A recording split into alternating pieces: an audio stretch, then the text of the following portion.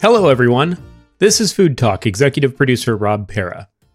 Danny will be conducting interviews here every day, talking with experts on food and agriculture, and discussing topics like the impact of COVID-19 on the food system, unsung food heroes, how climate change continues to be a threat to agriculture, and other pressing social and environmental challenges that impact farmers, eaters, and the economy. On today's episode, Danny talks with Kathleen Finlay, president of the Glenwood Center for Regional Food and Farming. They discuss regional farming, community resilience, and the challenges COVID-19 poses to everyone in the supply chain, from farmers to restaurant workers. Enjoy the show. Today I get to talk to somebody I really admire and I really admire and rarely get to see. And that's Kathleen Finlay, the president of the Glenwood Center for Regional Food and Farming.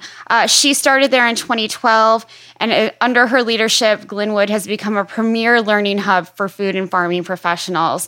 And I love that they call them food and farming professionals, that they are professionals. Farmers are professionals. And I think that's such a great point. Previously, she worked as the director of Harvard's Center for Health and the Global Environment. And she's a crusader for advancing women's leadership in food and agriculture. She's basically a rock star to me. And I'm so glad she could join us today.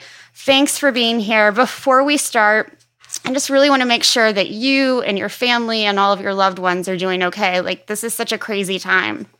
Yeah, crazy time. You too. And it's a pleasure to talk with you, as always. I wish it were under brighter circumstances. Personally, so far, so good in terms of health, and everyone's just hunkering down and doing our part to keep others safe and keep our loved ones safe. So, hard to hear some of the stories getting a little closer, especially in New York in our circle, but kids and lovers are okay right now. I'm so glad. That makes me happy.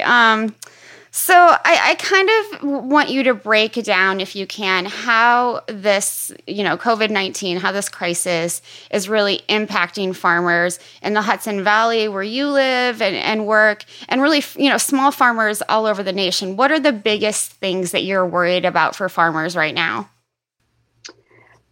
Certainly aside from just health and protocol and having to pivot and think about how to do one's work safely and keep others safe is a primary on everybody's mind. Sure. Because farming is essential and we need an awesome regional food supply. Farmers are still working and they're still getting food to people, which also puts them at high risk in some ways. So getting those protocols out there and getting everyone on the same page about how to do that safely has been part of the work that we've done here at Glenwood, and part of the facilitation that we've helped steward throughout the farmers in the Hudson Valley that we work with. Farmers are a resilient bunch, as you know. They're used to lots of unknowns. This is, incredibly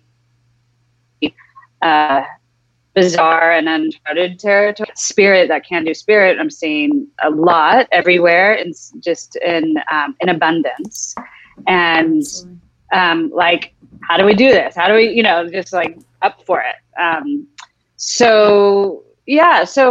There's a lot of challenges. I think there's positivity in that the demand for local and regional food from individuals is really high. So while there's a complete drop in wholesale in terms of retail and restaurants, that some of our farmers, different farms have different models, Absolutely. So they're affected differently. But the direct sales channels are seeing more demand than they ever have, frankly. Mm-hmm, mm-hmm. So that's been interesting. It's really been really interesting to watch. I just want to go back for a minute to sort of the health component of this. And, according to the latest agricultural census, we have an older population of people who are farming. Most of them are over 60, despite the growth in the young farmers movement. I mean, that makes them especially vulnerable to this because of their age. And I I don't even know if I can pose this as a question. It's just like, I have a real concern that we're going to lose, a really knowledgeable group of farmers who have done so much for the Hudson Valley, who've done so mumuch, across the country. It saddens me, but they're putting their lives on the risk by, bringing food to folks. And so I don't know if you can even respond to that, but it's something that worries me as we go through this.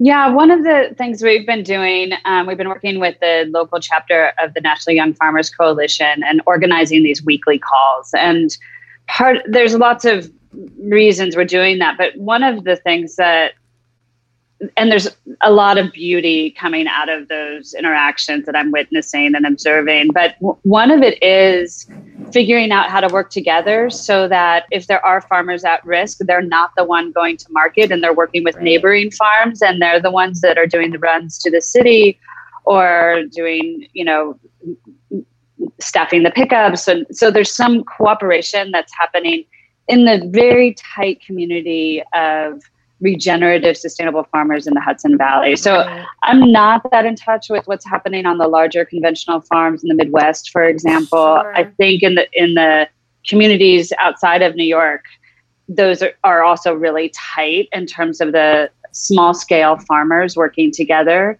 and protecting, those farmers at risk. One of our head farmers is a little bit older. She's awesome. She's incredibly wise and has a ton to teach our new generation, our new farmers that we train here at Glenwood. And we're just making sure she's like being really safe. She's on the farm and she's at home. And most of our farmers here at Glenwood are living on site. Actually, all of them are. That's fantastic. So we're able to do that. Yeah. As these stay, at home or, shelter at home recommendations stay in place, what do you think, in the Hudson Valley, is that going to have a big impact on both planting and harvesting over the next several months or however long this lasts? Yeah, I think that farmers are really working with each other and working with resources like Glenwood to make sure that production levels stay as close to normal as possible. So, we were really quick to put out protocols for farmers on how to work safely and still be able to social distance on your farm. And I think everyone is trying to prioritize the level of production. I think distribution is like changing daily. Yeah. How do we get that food either to market or to people, or what are some other options for, making up for the wholesale accounts? CSAs across the country are selling out. Ours sold out in, record time. Farmers markets are dealing with more customers than they've ever seen. So just what we're trying to do is help farmers meet those production levels as much as they can. Yeah, absolutely. And I know like part of your mission is really to mobilize information and really, provide advocacy. How are you doing that online? You mentioned the calls with the National Young Farmers Coalition, but having to do all of these Zoom calls and everything else, how are you getting the information that farmers need and want and have to have out? How are you getting to them at this time? Yeah, a lot of Zoom. But also a lot of phone calls and emails and all the other methods that we always use. And I mean, these calls have been really great. Putting resources, there's now websites that are acting as resources for farmers to be able to come and get information about, loan opportunities that might be available for them to help financially. Protocols, those are all just a lot of sharing.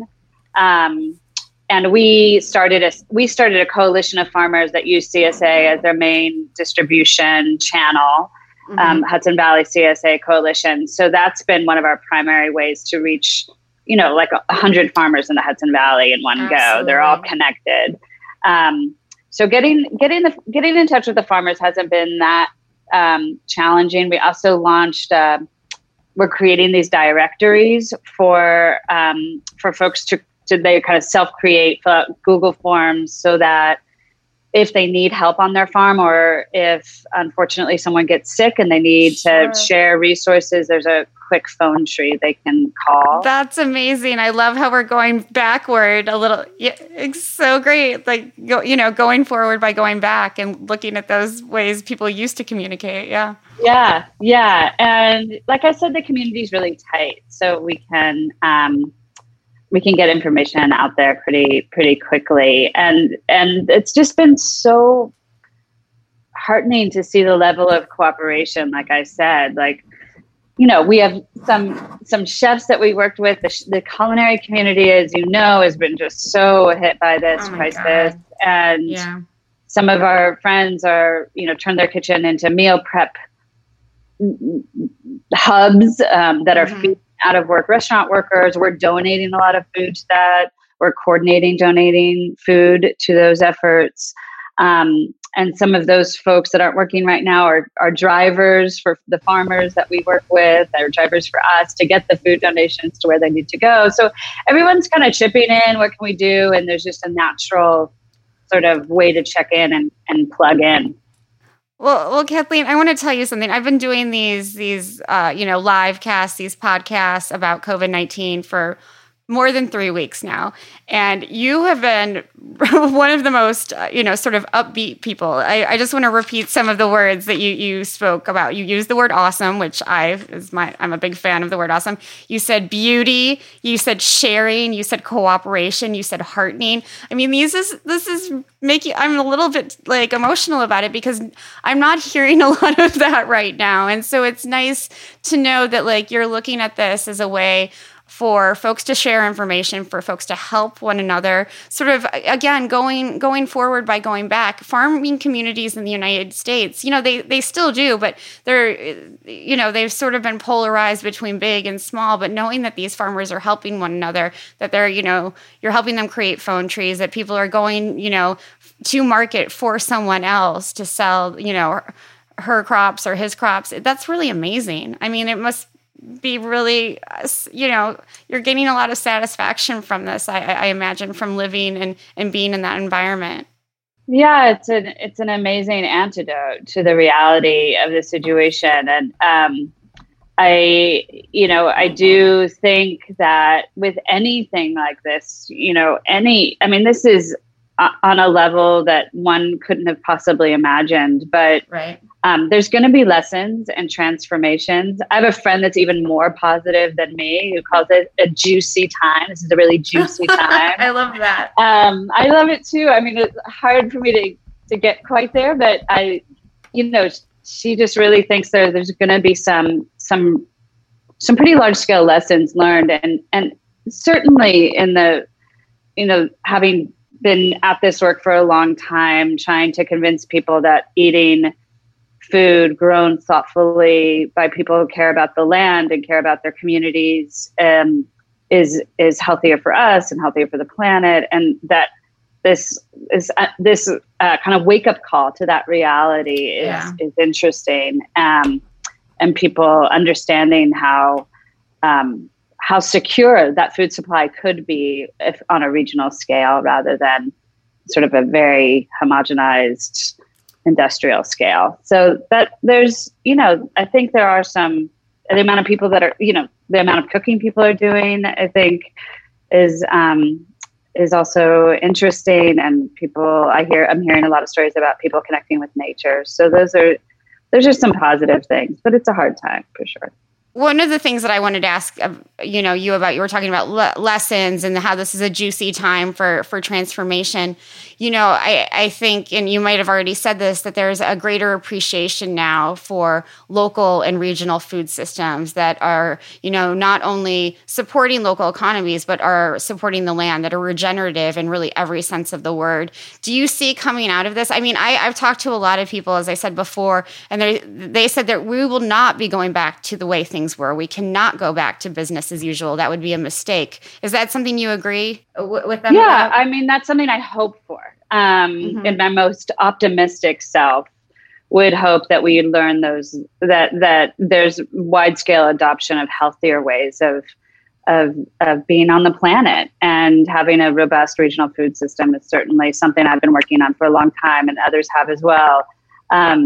So I hope, I hold that as a hope that more people will understand how much healthier, how much more humane, how much more connected that is to get food that's thoughtfully grown on a regional scale.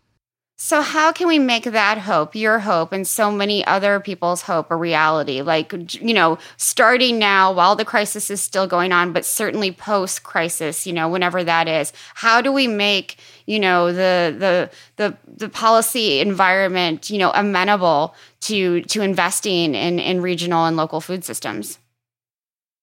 Yeah. So I think advocating for one topic that they're passionate about and advocating for that on any level of policy, local, state, national. The other thing I was talking about is we've seen a lot of folks want to help in some way. Mm-hmm. And that is taking some different forms, but one of the ways people can help right now and plug in is to donate to efforts that are buying food from farms like the ones we work with that care a lot about their community. And then that goes to families in need, because there's so many more families in need because of the economic aspects of this crisis. Absolutely. So we're doubling the food we donate to our local food pantries and to the kitchens that I was talking about before. And then we're coordinating some region-wide efforts to coordinate, a larger pool of getting food to those who need it from farms who also need to be supported right now. So it's a way to give to both of those efforts, to families who need healthy food and for those who grow it and produce it. Yeah, that's a really good idea. It's it's one of those win-wins. So you're not only helping the farmer, but you're helping people who are in need, and that's what's most needed at this time. You've said that, policy, people should get passionate about what, they're most interested in.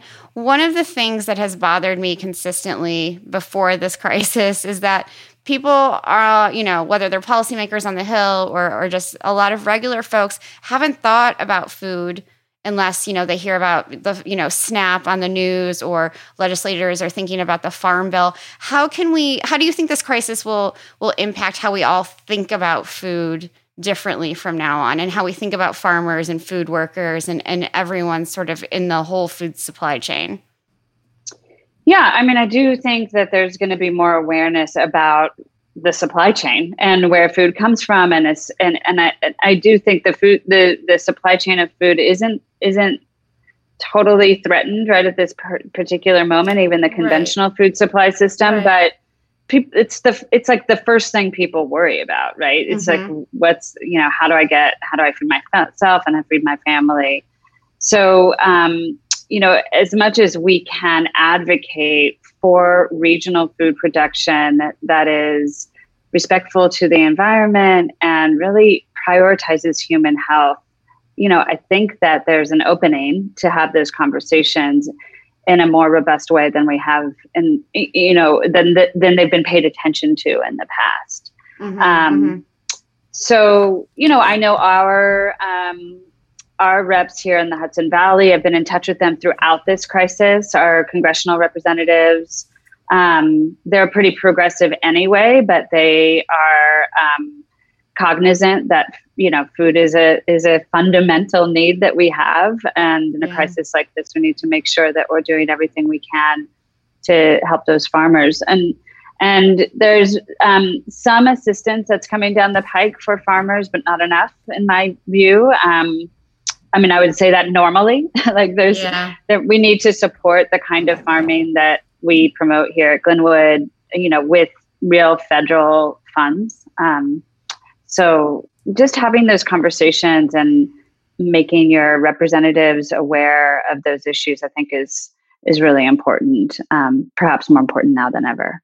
Absolutely. And I think, this idea of what you mentioned before of connecting food to other things, connecting it to health. A lot of people don't make that connection, and connecting it to the economy and the health of rural communities and urban ones as well. So there's a lot of connections and a lot of breaking down silos that I at least feel is happening right now, because people are really focused. People who weren't focused on food before or weren't that worried about it because they had a 24-hour supermarket or they could go through, to whatever restaurant, they're worried about it now.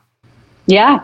I mean, it's incredibly interesting. And like I said, people are cooking, there's a lot of cooking, and people are connecting through food and through recipes. I've gotten like 20 recipe chain mail things recently. And, so I think that there is, we're home, we're doing what we can. And that act of feeding oneself is more thoughtful right now. So it's a good time to think about it. Yeah. I talked to Karen Washington yesterday, and she was saying the same thing about, this cooking and the idea of sharing with your neighbors, things that, might pass us by, pre-COVID, we're thinking about again, like helping out the folks in your community and just being more sort of proactive about connecting with people, even if you can't get close to them. Yeah, for sure. I mean, the first week that we were quarantined, we changed to a delivery model for our meat CSA and orders. And it was just such a pleasure to give food to people and know that the food was beautiful and raised with love. And I mean, it was just such a wonderful act. And I'm cooking here for our little community at Glenwood. I'm cooking most weekends just to share, and even if it's left on your doorstep, we can't break bread together right now. It's still connecting through that wonderful act of culture and earth and all of things. Yeah. I was way too excited to see the woman who dropped off my CSA package yesterday. I'm like, oh, yay, you're here. And she's all suited up. And I'm like, hi, someone else to talk to besides my poor husband. But yeah, no, it is this connection over food. And it was, it's nice. It's really wonderful. You've been so inspiring throughout this, but I'm wondering before we end, I've been asking most folks who've been on the show, who's inspiring you the most right now? Or is there an organization that's inspiring you the most? Wow. It's a stiff competition, actually. Sure. I'm watching, I get to see in real life my farmers. So I actually get to observe them on the farm and help out on the farm. And I think they're my heroes and sheroes right now. They're working really, really hard and pivoting really quickly. And we have an apprentice program here at Glenwood where new entry farmers come and spend about a year learning and working and living here. We've had to stagger their entrance and quarantine them and then add them. So it's been and get to know each other over Zoom. It's like completely different experience. And they're so great. And just even amidst this crisis, they are more dedicated than ever to answering this calling to be a farmer and work in the fields. And so they've just their dedication, their resilience, their attitude, their drive, it's not dissimilar to what I'm seeing in the healthcare sector, with a lot of my friends from that world just really showing up and doing amazing work for other humans. That's what farmers are doing. Absolutely. And being on the front lines, literally. Yeah. Those are the most inspiring folks in the world, farmers and healthcare workers. I'm totally inspired. Before we get cut off again, I want to make sure people know how to get more information. It's glenwood.org. Are there any other websites you want to give out where people can donate to folks in the Hudson Valley? Any other URLs? You could start there. There's a food assistance fund on our site. We're putting up resources every day for other things. So yeah, glenwood.org is great. And if you need a CSA, HudsonValleyCSA.org is also really good to find a CSA near you in New York. And I think there's links to other parts of the country as well. Amazing, amazing. So again, glenwood.org. Kathleen, thank you for inspiring me. This week has been a little bit of a downer, so I needed to end it with somebody who I know would be inspiring. So thank you. A reminder that this episode will also appear on our podcast, Food Talk with Danny Nierenberg. And I hope you'll join me again on Monday at 1 p.m. Eastern Time when I'll be interviewing former Secretary of Agriculture, Dan Glickman. Thank you, everyone. Kathleen, stay well. Please. You too, Danny. Thanks. So you too. Likewise. Keep doing the great work. Thanks so much. Thank you. Take care. Thanks. Bye. Bye. Thanks so much for listening to Food Talk with Danny Nierenberg. Please rate, review, subscribe, and share the podcast. Make sure to return to foodtank.com every day for original reporting and analysis on the most pressing issues impacting our food system.